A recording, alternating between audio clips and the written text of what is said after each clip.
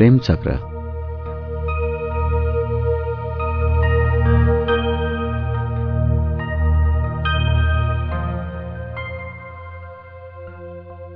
अचानक बाटोमा कसैले मेरो व्हाइट केन समात्यो। म टक्क अडिएँ।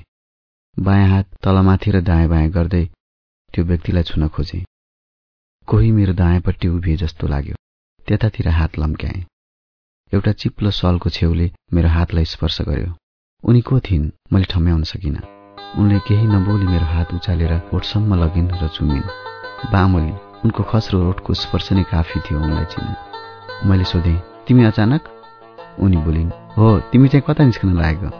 मैले भने, यतिकै बाहिर निस्केको, भित्रै जाउँ न त। म बामोलीलाई लिएर कोठामै फर्किएँ। मन भारी हुँदै गयो। उनले ढोकाको चुकुल लगाइन्। म शिथिल हुँदै खाटमा बस्न गएँ। उनी पनि मेरो नजिकै आएर बसिन् र मेरो हात समात्दै सोधिन्, भास्वत, किन यति धेरै चिन्तित देखिन्छौ तिमी?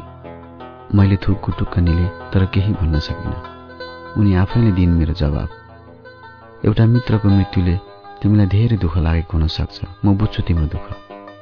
तर सुलभा मेरी मित्र मात्र थिइनन्। सम्बन्ध बदले पनि उनी मेरी प्रेमिका थिइन्। शून्य भित्तातिर फर्कँदै मैले भने, उनी मित्र मात्र थिइनन्, मेरी प्रेमिका पनि थिइन्। बामोलीले जवाफमा केही बोल्न सकिनन्। मेरो हत्केलाबाट आफ्नो हात छुटाइन् र अलि पर गइन्। केही बेर यताउता गरेपछि उनी फेरि मेरो नजिकै आइन्। उनले फेरेको सास मलाई साह्रै भारी लाग्यो। मेरो आडमा बस्दै उनले भनिन्, भास्वत, वास्तवमा प्रेम एउटा चक्र रहेछ। यहाँ जसलाई प्रेम गरिन्छ उसले अरूलाई प्रेम गर्छ र उसले प्रेम गरेको मान्छेले पनि फेरि अर्कै मान्छेलाई प्रेम गर्छ। यस्तो एउटा चक्र बनाएको हुँदो रहेछ प्रेमले। मेरो कुनै गुनासो छैन भास्वत। मैले सम्पूर्ण रूपमा तिमीलाई पाउन प्रेम गरेकी होइन। तिमीलाई पाएर घरजम गर्नलाई पनि प्रेम गरेकी होइन। प्रेम स्वतः आफै जन्मेको हो। बाल्यकालदेखि नै मेरो हृदयमा आएको हो, जुन पवित्र र निस्वार्थ छ। मैले कमजोर मन लिएर उनका कुरा सुनिरहेँ। एकछिनपछि गरुङ्गो हुँदै भने, तिमी आफ्नो घरजम कहिले गर्छौ त? तिमीले आफ्नो नयाँ जीवन सुरु गर्ने बेला पो हो त यो। उनले खिन्न भावमा भनिन्, घरजम? म यो घरजममा विश्वास गर्दिनँ भास्वत। बिहे गरेर घर बलियो हुन्थ्यो भने हामी किन त्यो आश्रममा हुन्थ्यौँ? मेरी आमाले पनि त बिहे गरेकी हुन्, फेरि किन बलियो भएन उनको घर? खै आफ्नो लोग्नेबाट के पाइन् उनले? ठाउँ ठाउँमा दुनियाँलाई स्वास्नी बनाएर बेपत्ता भयो मेरी आमाको लोग्ने। त्यसैले भास्वत, मलाई यो बिहे र लोग्ने भन्ने शब्द नै मन पर्दैन। बिहे नभएको भए मेरी आमाले पनि आफू खुसी जीवन बाँच्न सक्ने थिएनन् र उनको कोखबाट जन्मेकै कारण मैले अर्काको नोकर हुनु पर्यो, जसको नोकर हुँदा म कुरूप भएँ। भास्वत, अब मलाई घरजम बसाउनु छैन। त्यसै त म कुरूप आइमै, जसलाई स्वास्नी भन्न शरम लाग्ला मेरो लोग्ने भएर आउनेलाई। मेरै छोराछोरीलाई पनि आमा भन्न अप्ठ्यारो लाग्ला। तिमीलाई थाहा छ, त्यति बेला मेरै हातले खेलाएका आफन्तका नानीहरू म डढेपछि त मसँग आउनै डराए। अब यी भूत भन्दै भाग्थे। उनीहरूको पनि के दोष? म आफै त्यस्तै देखिएपछि मेरै सन्तानलाई पनि त्यस्तै लाग्ला। नलागे पनि पछि ठुलो भएपछि साथीहरूको माझमा आमा भनेर चिनाउन लाज लाग्ला। झन् अर्को कुरा, सन्तानलाई चुसाउने स्तन नै डढेर सकिएकी आइमै म। भइगयो, मेरो अगाडि घरजमका कुरै नगर। मैले भित्रै मनदेखि यो सपनाको हत्या गरिसकेकी छु। म जे छु त्यसैमा सन्तोष गर्छु भास्वत। यदि तिमीलाई नै पाएँ भने पनि म बिहे गर्दिनँ। बरु तिमी चाहन्छौ भने बिहे बिनाको सुखद जीवन सँगै बाँच्ने आत्मविश्वास छ ममा। जाबो घरजम गरेर खोक्रो सम्बन्ध बाँच्नुभन्दा यसरी नै बस्नु कति राम्रो राम्रो। उनी बोल्दै गइन्, मलाई प्रेम पोख्न पाए हुन्छ।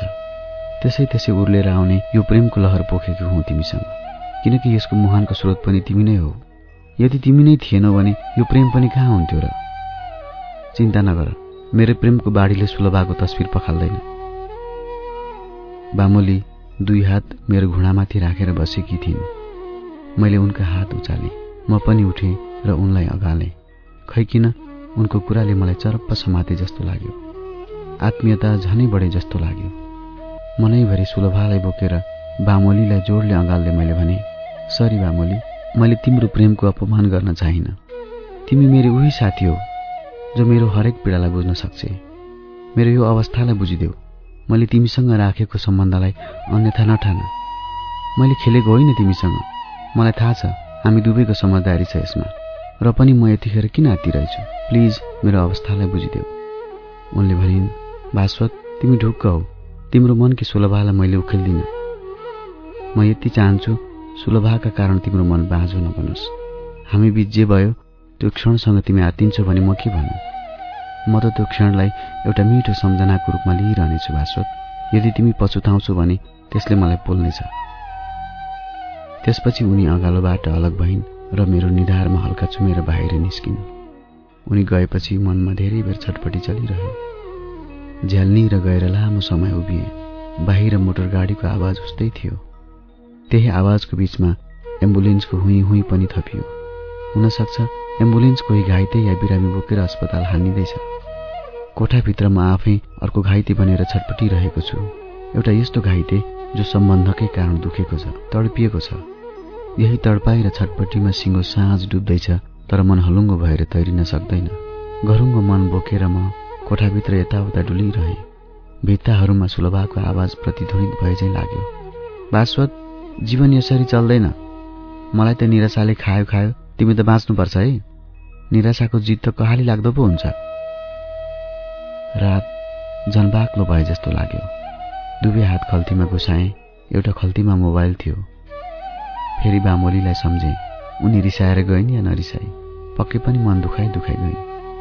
एकचोटि उनलाई सुन्ने रहर गर्दै नम्बर डायल गरेँ। जवाफ आयो, this number you have dialled is switched off.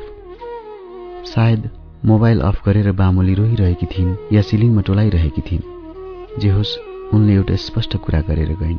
स्पष्ट भइकन पनि दुखेर गइन्। उनको हर इच्छा बुझेर पनि मैले केही गर्न सकिनँ। न उनको प्रेमलाई पिउन सकेँ, न उनको मनको खडेरीलाई रुझाउनै सकेँ।